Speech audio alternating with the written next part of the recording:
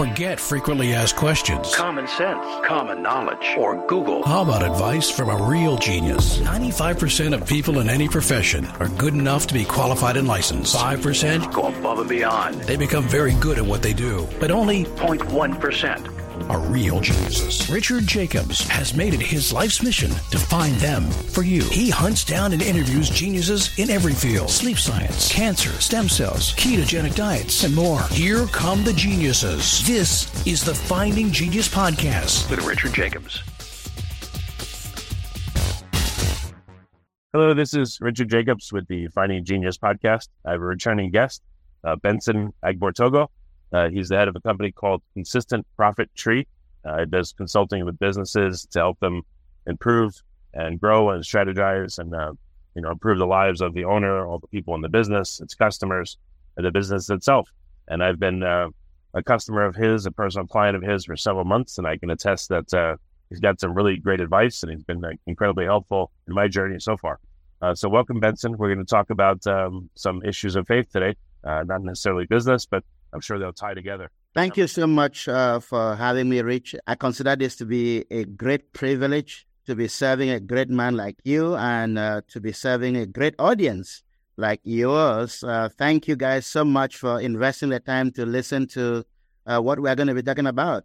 It's our desire that as you pay attention, then your life will be transformed as well. Excellent. Well, you and I were talking offline about what it means to be a child of God versus a son of God. And you said that was a big question worthy of a podcast. So let's just start with that. Probably a lot of people listening have heard those two terms. So what's been your experience with those two and what's the difference? Awesome. There's a big difference between a child of God and a son of God. What is the difference? When somebody is born again, as is normally called, that person becomes a child of God. And John chapter 1, verse 12 actually validates that. That verse says, yet, and I'm going to be paraphrasing, so it might not be exact word to word, but you go to the reference, you see it. It says, yet to all who did receive him, to those who believed in his name, he gave the right to become children of God. So that word, the children, is very, very intentional. So when I heard the good news, when I heard that Jesus died on the cross of Calvary for my sins, and he wants to forgive me of my sins so that I can become his child, the first time I heard that message so clear was March of 1990. And on that day, I think it was the 30th of March, on that day, I gave my life to Christ. So I asked Jesus to forgive me for my sins. And so I believed in Jesus and became a child of God. But that is when my journey towards sonship began. And I'm going to go to Jesus here and explain the difference a little bit further. In Isaiah chapter 9, verse 6, it says, to us a child is born, to us a son is given, and the government will be upon his shoulders. So Jesus was born as a child of God, but he was given to us as a son of God. So the simplest way to put it for all of us to understand is sons are mature children. Okay, that makes sense. So what is the path like to go from child to son? So the path from child to son is really akin to the path of growing from a baby to become an adult who is responsible. Number one, nobody grows from a child to an adult without eating. So eating food is expected every single day. Unfortunately, a lot of people who have given their lives to Christ, who are children of God, stop eating spiritual food. And as a result, their growth is stunted. So they just have years on the calendar, but really they are still spiritual babes. It makes sense. Okay. Because they have not been eating the Word of God on a daily basis. As a matter of fact, anybody who is born physically and does not eat consistently, at some point they are going to die physically. Because food is expected for growth to take place. So number one, to grow from a child to a son, there has to be consistent eating of the Word of God. That is number one. Number two, there has to be consistent prayer. Rich, I know you have children and they are actually bigger now, but at some point, your girls, you couldn't really understand what they were saying. Right. Because when they were born, they were making da-da-da-da-da, daddy, da-da-da-da-da, mommy, da-da-da-da-da, and they were just, saying some things. So it was difficult for you to actually have a conversation with them. And whenever they wanted any attention, their default mode was to cry. Right, exactly. So if you want to know if you are still a child instead of a son, irrespective of how long ago you gave your life to Christ, if your default way of communicating with God is crying, you are still a child. So you mean like praying and asking for help and only speaking to God when you're praying and saying, please help me, and otherwise no? Yes, and most of it is complaining. Complaining is like noise all the time. And that is what caused the children of Israel to spend 40 years in the wilderness, a journey that would have taken them 11 days. They kept complaining. That's why they are generally called the children of Israel, not the sons of Israel. Oh, okay. Huh. They did complain, yeah. They were just complaining all the time. And children by nature are also selfish. So when you give children something and you expect them to share, even with you who give them, they'll put their hand behind them. They don't want to give you anything. They are not willing to share. They still have that selfish nature. It's always about them. Me. So if your Christianity is all about you, me, you are still a child. You are not yet Okay, that makes sense. So how do you go on this journey from child to son, you said? So for me, spiritual food every day. I gave my life to Christ in 1990, as I just stated. And fortunately for me, the person who led me to Christ told me that, Benson, read the Bible every day. And then when you pray, expect your communication with God to be a dialogue, not a monologue. So those two things I began to do from the time I gave my life to Christ. And then I continued to grow, but I didn't really know anything about becoming a son until I really hit an impasse in 2006. So 2006 is a year I just, I graduated from college. I obviously went to college late. So when I graduated from college, I was really confused because a lot of people who knew me before I went to college knew me as a pastor. Now, I went to college and I studied business as the Lord directed me.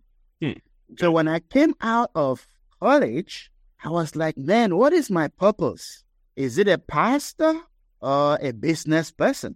And so I was going through this crisis and I decided to really go seek the Lord to get answers. And as I was asking the Lord about what is my purpose, have I missed my purpose? Am I supposed to go back to church and pastor now that I'm done with business school?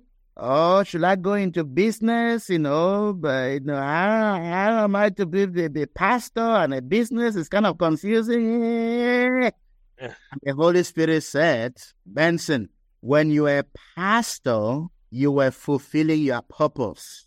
Now that you have studied business and you are going into business, you are still going to be fulfilling your purpose. Your purpose is permanent, but your mission is temporal. Oh, interesting. Okay. He said when you were pastoring, you were fulfilling your purpose with a different audience. Now that you graduated from business school, I am sending you to a different audience, but you are still going to be fulfilling your purpose. Was that a relief to you? Or was that big relief? So I asked the Holy Spirit, what then is my purpose? He said, my your purpose is exactly the same as my purpose, because a goat gives birth to a goat. A horse gives birth to a horse. A lion gives birth to a lion. So the Holy Spirit explained to me that his purpose and my purpose are the same. And that is what makes me his son. Before we continue, I've been personally funding the Finding Genius podcast for 4.5 years now, which has led to 2,700 plus interviews of clinicians, researchers, scientists, CEOs, and other amazing people who are working to advance science and improve our lives and our world. Even though this podcast gets 100,000 plus downloads a month, we need your help to reach hundreds of thousands more worldwide. Please visit findinggeniuspodcast.com and click on Support Us. We have 3 levels of membership from $10 to $49 a month, including perks such as the ability to see ahead in our interview calendar and ask questions of upcoming guests, transcripts of podcasts you're interested in, the ability to request specific topics or guests, and more. Visit findinggeniuspodcast.com and click Support Us today. Now, back to the show. You're in the family business, I guess. Exactly. So I said, what is my purpose there? It says, son, your purpose is to love people. Your purpose is to love God. And that is why the Bible says in John 3:16, that for God so loved the world that he gave his only begotten son. You see how love and sonship is connected? I see that, but when Holy Spirit said your purpose is to love God and to help people, I mean, to love God and to love people. Love people, yeah. But that gives me pictures of someone sitting around, hearts coming out of their head and, little hearts floating above them, and they're just loving, and they're not doing anything. How is that a purpose? Maybe it sounds stupid to say it, but how is loving God and loving people a purpose? Many people will picture love as just sitting there and some emojis coming out of your head are defining love in the wrong way. The true definition of love is the consistent investment of time to deliver value. Okay. So love is the consistent investment of time to deliver value. So when God says I shall love him and I shall love people, it means that he expects me to invest time with him. So the time I'm investing in reading the Word of God, the time I'm investing in prayer, which is really conversation with God, I am loving God. Okay. And the time that I'm investing in solving problems for people in the marketplace, delivering value, I am serving those people. But my motive for serving them is because I love them, not because I want them to pay me. The payment is a byproduct. So how have you seen people have responded to this intention, to this way of working with them? It's irresistible because the Bible says there are only 2 gods, and you cannot serve 2 of them. It said the first God is God, love, and the other God is called mammon, money.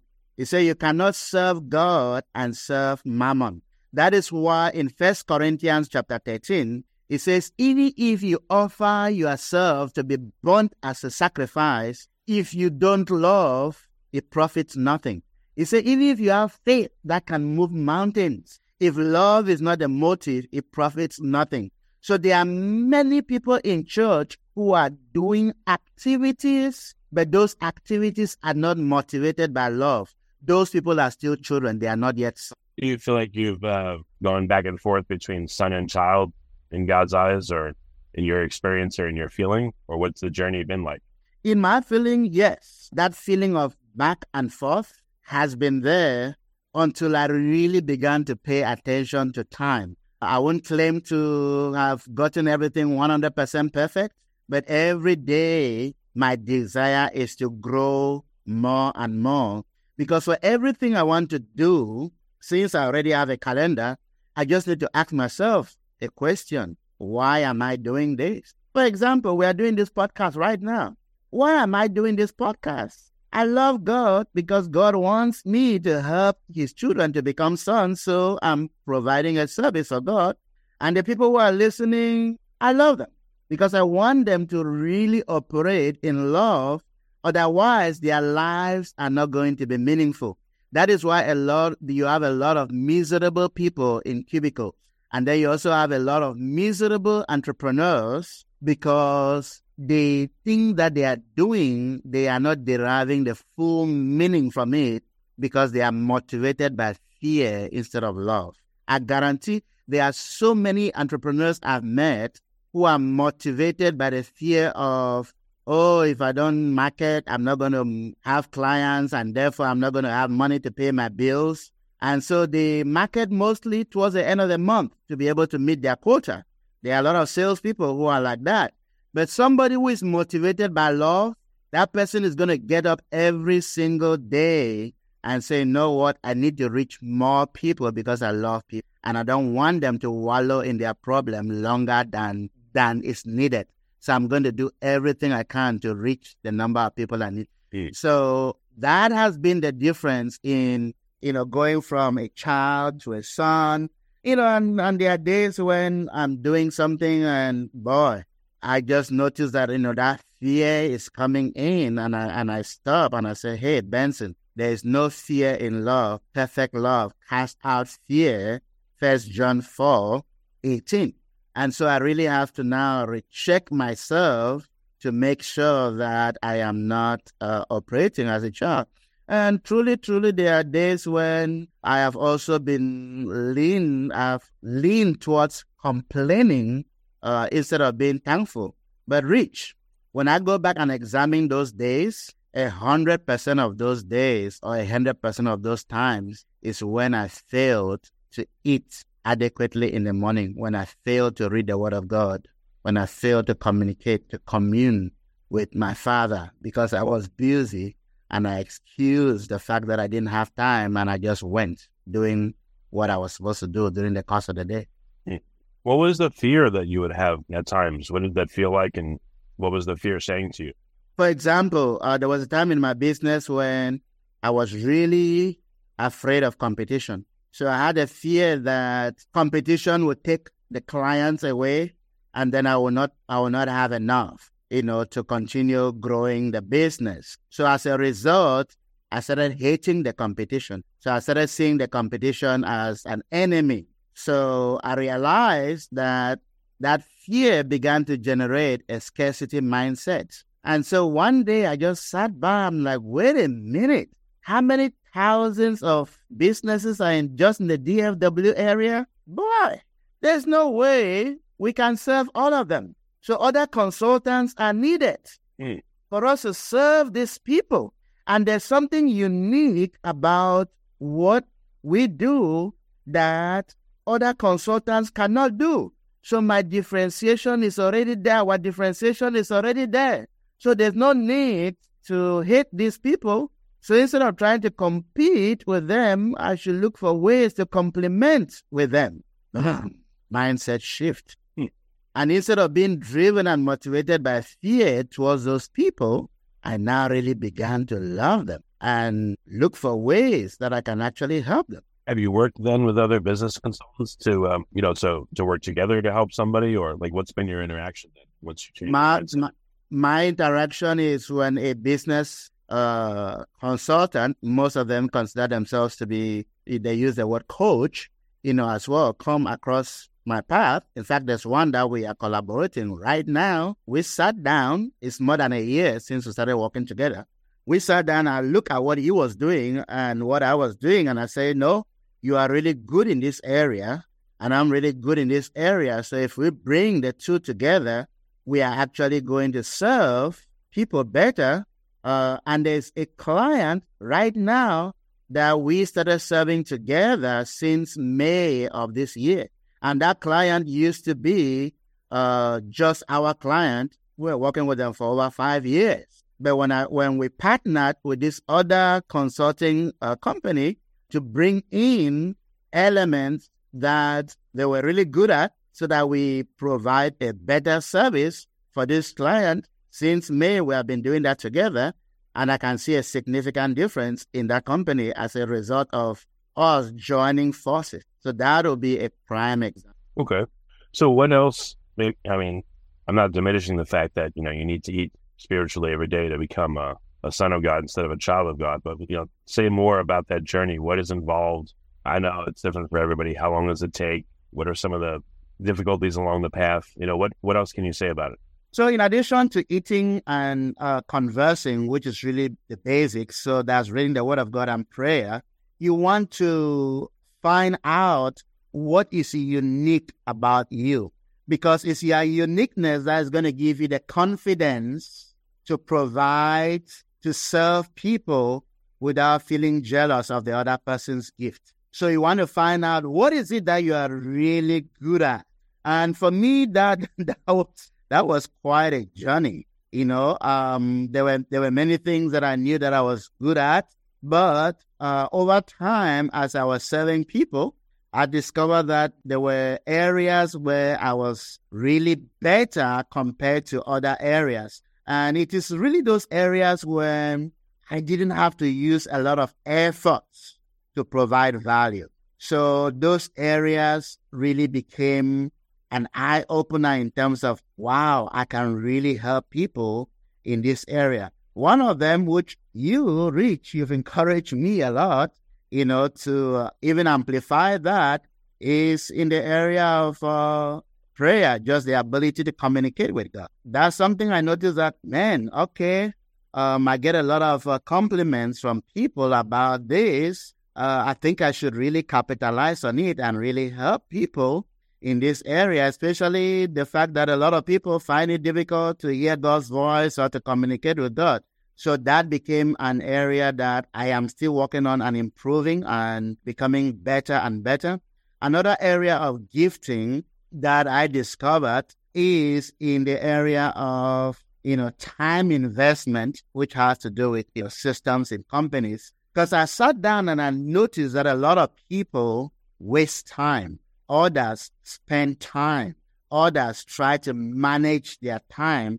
But very few people in my observation had the mindset of approaching time as an investment. And that's something that I became good at doing.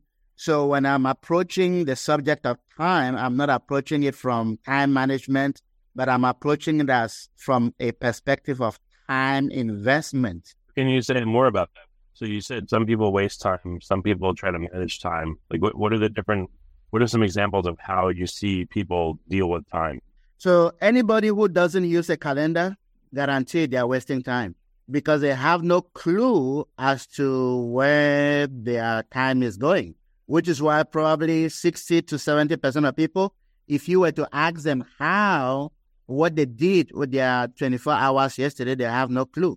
These are people who just wake up and they are just reacting as things are happening.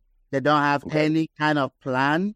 And unfortunately, that happens even in business as well, where people come into their business, they will waste time trying to arrange their table, and then they'll say, oh, it's already lunchtime, let me go and grab some lunch and eat. And then they'll come back, instead of reaching out to clients to help them, and take that, they'll say, oh, I'm not going to make phone calls in the afternoon, everybody's busy. They're giving all these excuses. And before you know it, the day is over. They say, I'm tired. Tomorrow I'm going to kill it. Tomorrow I'm going to really. I've heard that before. Yep. Yeah. Then they come back the following day, the same story happens, So those people are wasting time a lot. And then people who are spending time are people who try to manage time, but they are really spending time. What I mean by that is that they hardly evaluate an activity to think about the return on investment on that activity before doing that activity. So they will just try to manage a long to-do list. Okay, I got 20 things I need to do today.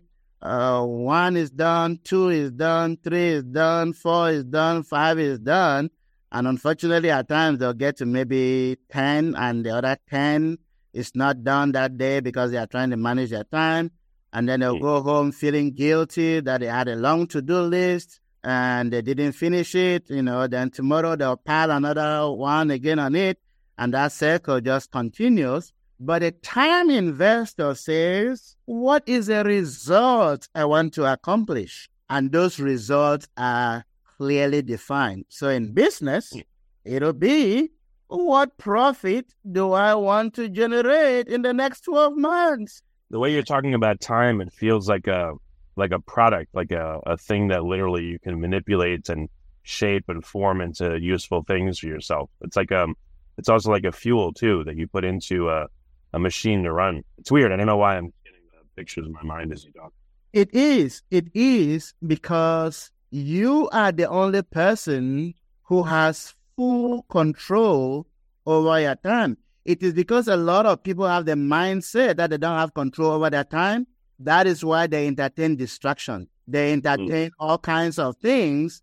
And so by the end of the day, they feel, oh, what else could I do? But if you, as a son of God, say, you know what? God gave me a free will.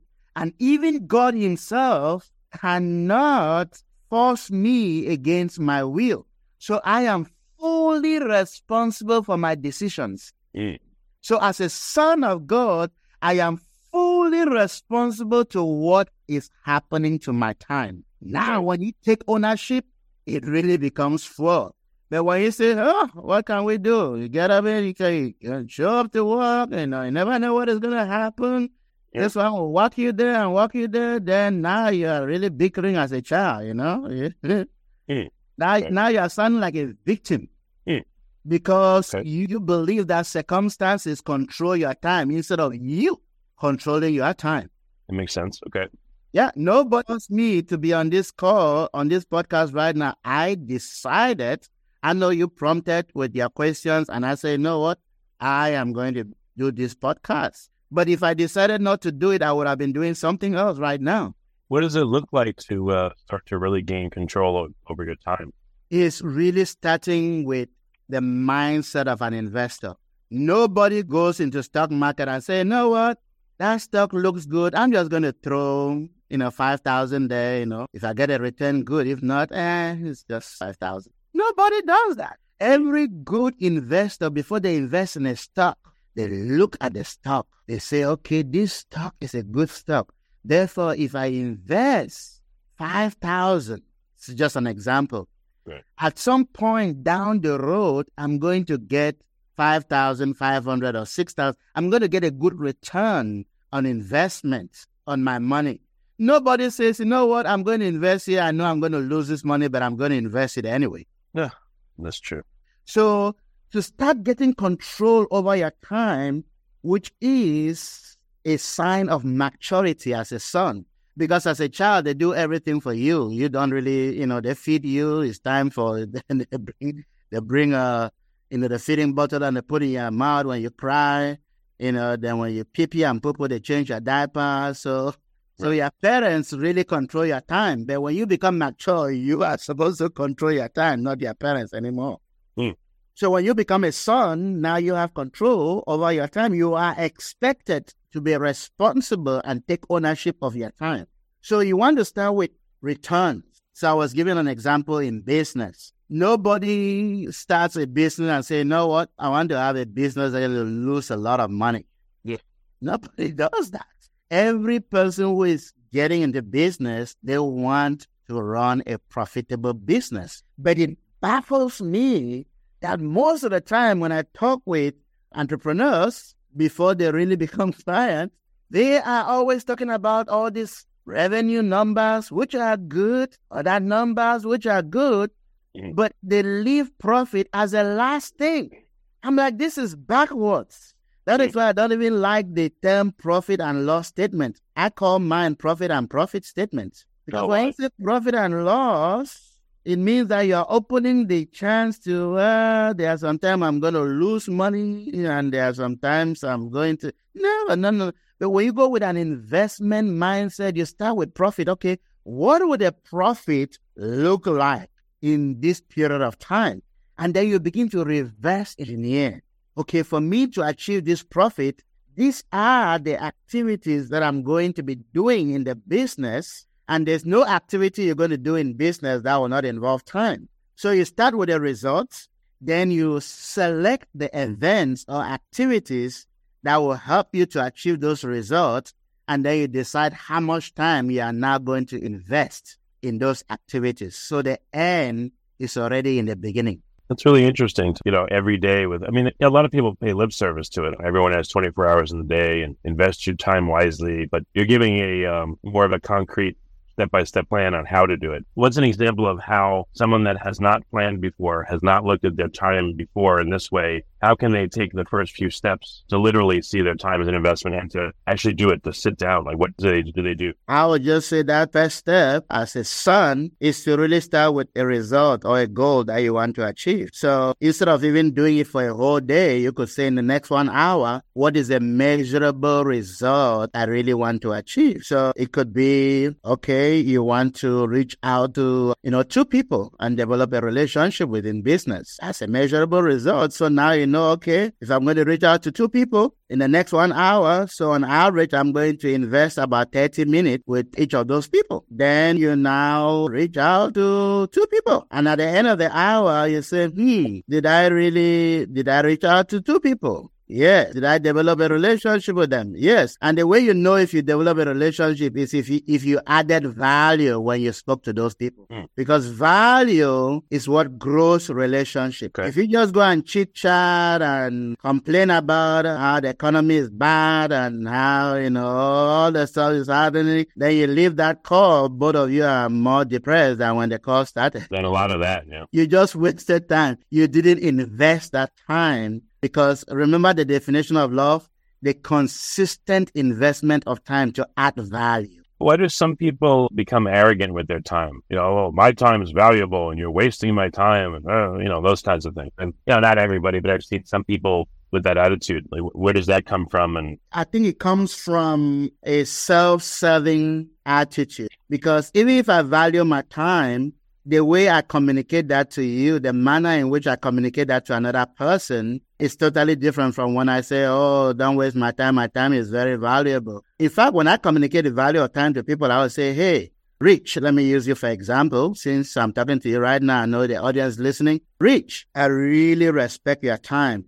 And instead of us playing phone tag, you call me and you don't get me, and I call you, I don't get you. And by the end of the day, we have wasted over, 5 to 10 minutes just trying to play phone tag. Can we just set an appointment to talk? That way, when we both agree on a time, we are going to be there, and I'm not going to waste your time with phone tag, and you're not going to waste mine. Time is valuable, but I have also brought to your consciousness that your time is valuable as well. So instead of just doing random phone calls and leaving phone tags and asking people to call you at any time they want, and you guys waste a lot of time because you're calling each other and not getting each other, why not just set an appointment? That makes sense, yeah. So that'll be an example of anybody who wants to start it today, whether they want to do it in their business or they want to do it at home with their children, is to say, you know what, I'm going home this evening and I'm going to invest 30 minutes with my child. I'm going to invest 30 minutes with my wife, my spouse. You want to be very intentional. You want to say, you know what? I'm going to invest 30 minutes with my spouse after work today because I haven't done it for a long period of time. My goal is I really want to make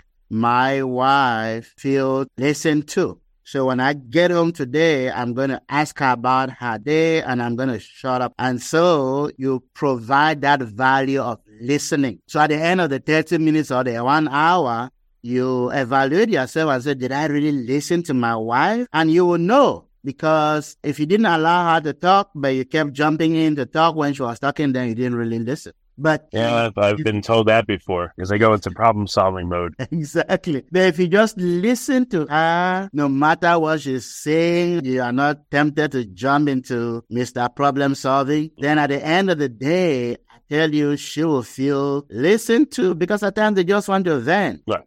And giving them that listening ear is really a value. The same thing if you want to invest time with your child. Don't sit there with your child and by there physically, but mentally bickering around with your 2 fingers on your phone, and then the child is sitting there and staring at you. That is not an investment of time. But if you say, you know what, I'm going to invest the next 1 hour with my child, and I'm going to teach this child something they do not yet know, man, that is investment. It's measurable. You help them to achieve something that they have not achieved before. So anybody in any area of life can become a time investor starting today. It's just defining a measurable result and then deciding how much time you want to invest. And then at the end of that period to really see if you were able to achieve those results. Just like an investor will invest in a stock, and after a period of maybe a year or two, they look at their return. But in this case, we are talking about time, so you don't have to wait 1 year or 2 years or even 1 week or 1 day. You can start with 30 minutes, 1 hour. And then if when you are investing that time, you interrupted, distracted, then you want to just make sure that you exercise that self-control as a son, because sons have self-control, children do not. So you exercise that self-control by saying no to the distraction. So you are not there talking with your child or with your spouse and your phone rings and you say, honey, can you just give me a minute? Let me take this. That's funny. Yeah, so sons have self-control, children do not. Children complain about darkness, sons shine in darkness because sons are the light of the world. Children complain about the economy, sons add value to transform the economy because they are the salt of the earth. I see the Bible is your guide how to grow up spiritually, Absolutely. to do what you're supposed to do. Absolutely. And I'm giving again some differences between a child and a son, because the Bible says we are the light of the world. So when things are not going the way they are supposed to be going, children complain about the darkness. Sons turn on the switch because they know that when light shines, darkness disappears. Does anyone preach in this way? I don't know if anyone does with instructions what to do. It seems like, this is absent from, of course, I can't know every pastor, but it just seems like this would be absent from most teaching. It is, and that is why I'm stepping up to do it right now, because I looked around and I discovered that, there's hardly any pulpit that does this. So I'm using the platform that I am on right now, to teach this. Eventually, I'll write books about it because I really want people to grow up from children to sons, because there's no day that goes by that I don't hear a mature person by age really exhibiting childishness. As I said, why complain about darkness when you are the light? I've never seen light complain against darkness. But yet you see so many children of God complaining, America is dark. America is going the wrong way. I'm like, you are the light. Speak light. Change it. Use your mouth to change the direction. Be a thermostat, not a thermometer. Sons are thermostats. Children are thermometers. The economy, inflation is going the wrong way. No, add value and transform the economy. You are the salt of the earth. Salt adds value.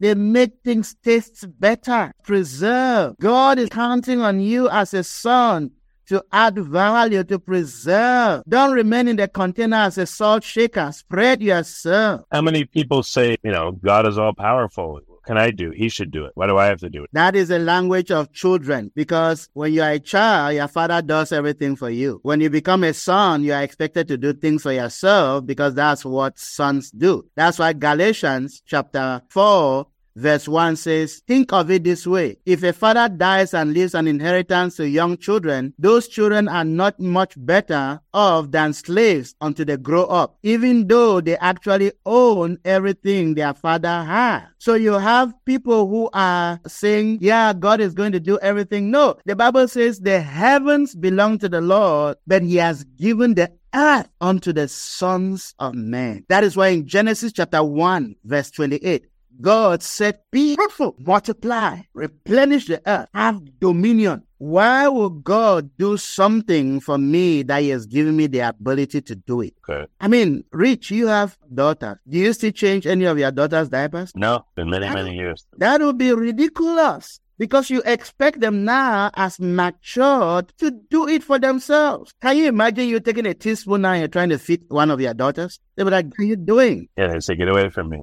I'm not a baby. I can eat for myself. So all these people who are mimicking around in their diapers saying God is going to do it, God is going to do it, they are children. That's children language. Sons say, you know what? God has given me authority. I am the light of the world. I am the salt of the earth. And this thing is happening in my environment, or this thing is happening in my country. It's not supposed to be so. I am going to take responsibility and change it. Okay. Changing it, God is now backing you up. That's what the Bible says, that the weapons of our warfare are not carnal, but they are mighty through God for the pulling down of strongholds, demolishing arguments and taking everything that exalted itself against the knowledge of Christ captive, obedient unto Christ. Why am I in business? Why did God put me in business? To change the economy, not just of my industry, but of the nation where I'm currently living. And then I'm planning to go back to Africa and change the entire continent, because it's only a dark continent because of ignorance. The light there is not shining the way it's supposed to shine, and that's why it's called the Dark Continent. Remember, there was a time Europe was called the Dark Ages? Yep. Exactly. Why? Because darkness is synonymous to ignorance. So where there's ignorance, you bring knowledge. You don't come there and complain with the ignorant people. Of course, if you don't have the knowledge, then you complain like the ignorant people too. It means both of you. As the Bible says, the blind leads the blind. Both of them are going to fall in a pit. Yeah, makes sense. Yes, sons have vision. They have sight. Children have eyes, but they don't see. They don't have vision. When does to the impatient, when does the reward come? What does the reward look like once you start doing this? Immediately. You see, many people only think of reward at the end when everything has happened. Rich, when I set a goal and say, for example, I want to generate a profit of 1.2 million, I don't wait to the end of the year to start celebrating. When I generate $1, I celebrate because the progress has already started. But a lot of people want to wait until the end of the year. So throughout the year, their year is miserable because they are looking only at the end, but they have not developed the mindset of celebrating the process or celebrating progress. So a lot of people are so miserable until something they're expecting comes into full maturity. No, a woman doesn't get excited about pregnancy the day the child is born. They get excited when they discover they have missed their period. And then when they see the ultrasound, oh my God, look at the heartbeat. Oh my goodness. And then a couple of weeks later, they're able to find out the sex. Oh, it's oh my God.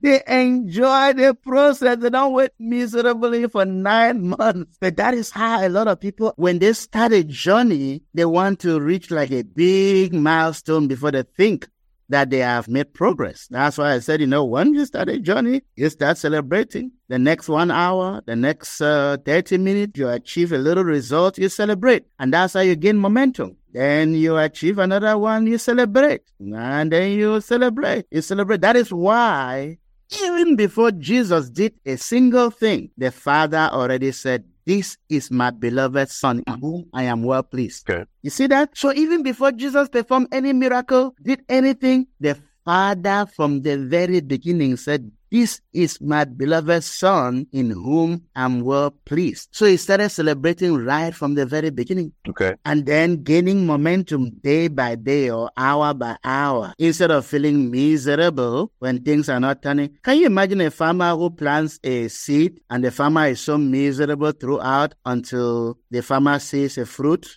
No. If a good farmer, when they plant a seed, they start celebrating because they know that seed is now in the ground and it's going to die. And then once the seed dies, it germinates and it brings out that little shoot. The shoot is not the fruit, but is a process towards the fruit. So they celebrate and they make sure that they cultivate that area to make sure that weed is not growing to choke that plant. And they take good care of that plant. Then eventually, the fruit comes out and then they harvest the fruit.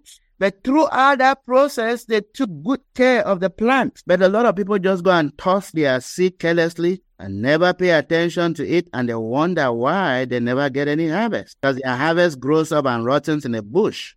Or the seed grows and then weed chokes it up. And because they are not taking care of it, because they are only looking at the fruit, they miss it. Okay. And year by year, they are still waiting for that fruit. How many people do you know that say, you know what, next year I'm going to start doing this. Then that year comes and passes. Then they see a shortcut or a bright, shiny object. You say, you know what, I'm just going to do this shortcut and get it this time around. Then they do the shortcut. Then another year goes by, no results, but shortcut. Instead of I mean, all the people who have been looking for shortcuts for the last 3 years, if they were just to focus and just develop one thing for that 1 year, they will be far ahead. But now they are still looking for shortcuts. You teach people to celebrate as they're embarking upon the path to get, to accomplish a goal in every certain step. Absolutely. That's why I encourage everybody I work with to keep a Thanksgiving journal, because at the end of the day, even if you wrote just one thing that you are thankful for, that is a celebration. Then as you are working with your team, at the end of the week or at the end of the month, celebrate the progress you guys have made. Don't wait until the end of the year, to celebrate. At the end of the year, you can do a big party, but celebrate every day. You made a phone call and you were able to get one lawyer. I know you serve lawyers, Rich. You made a phone call and you were able to get a lawyer, and you talked to that lawyer and you set an appointment. Boy, after that, take 1 minute to celebrate. You make the next phone call, you didn't get a lawyer, you left a voicemail. Take a minute and say, thank God, I still got a voicemail, and I left a voicemail, and I'm looking forward to talking to this lawyer eventually. So you just you make your environment to be an enjoyable environment, because the joy of the Lord is our strength. And so if you make your life to be a celebratory life, then you are always full of energy because of the joy that is around you. Instead of when things do not go the way you expected, you complain and drop down. And then you're waiting for somebody to come and pick you up. And then, the ability to even make that next phone call is not there, because you are like, oh my goodness, I keep hearing no's. But if you say, you know what, every no I hear, I'm getting closer to a yes. Boy, that's a good attitude. Yeah, no, true. You just keep on. So I train people to do that, because that's what sons do. Sons celebrate. What are the benefits of sonship that you've experienced or you've seen people experience? The benefits of sonship that I've experienced is that I have fully understood that God has given me authority, and so I am responsible for what is happening to me. So instead of blaming the good things on God and blaming the bad things on the devil, I am responsible, because the devil cannot force me to make a decision, neither can God force me to make a decision. So make decisions, but because I study the Bible, I make decisions as prescribed by my Father. Just as Jesus said, I only do that which I see my Father doing. I only say what I hear my Father saying. So I know that if my decisions are in alignment with the decisions of my Father, boy, I'm enjoying sonship and I'm having dominion. I'm not a victim of my environment. So as I said, I'm a thermostat. If the environment is not the way I expect it to, I turn up the dial or I turn down the dial. If I sense evil around me, I exercise my sonship and I cast out the demons around so that my environment is free of them. I don't behave as a victim. Oh my goodness, these demons, they are oppressing me. Sons don't speak like that because they know who they are. It's like light complaining, my goodness, the darkness is so dark. You are ignorant light. Just shine and the darkness will go away. I mean, I don't know. Do you think some people that, even if they take responsibility for themselves, if bad things happen and keep happening, I guess, have you seen people give up and say, this is not working, that's it, and they throw in the towel? Yeah, and when they throw in the towel, that's a decision too. Yeah. So sons don't throw in the towel, children do. I mean, have there been times, though, where you're trying to act like a son, but just things are just so difficult that you feel like it's just not working or you can't bear it? That is when you ask for the help of the Holy Spirit. Remember that Jesus, when he was living, said, there are many things I want to guide you people and teach you, but you are not able to receive it right now.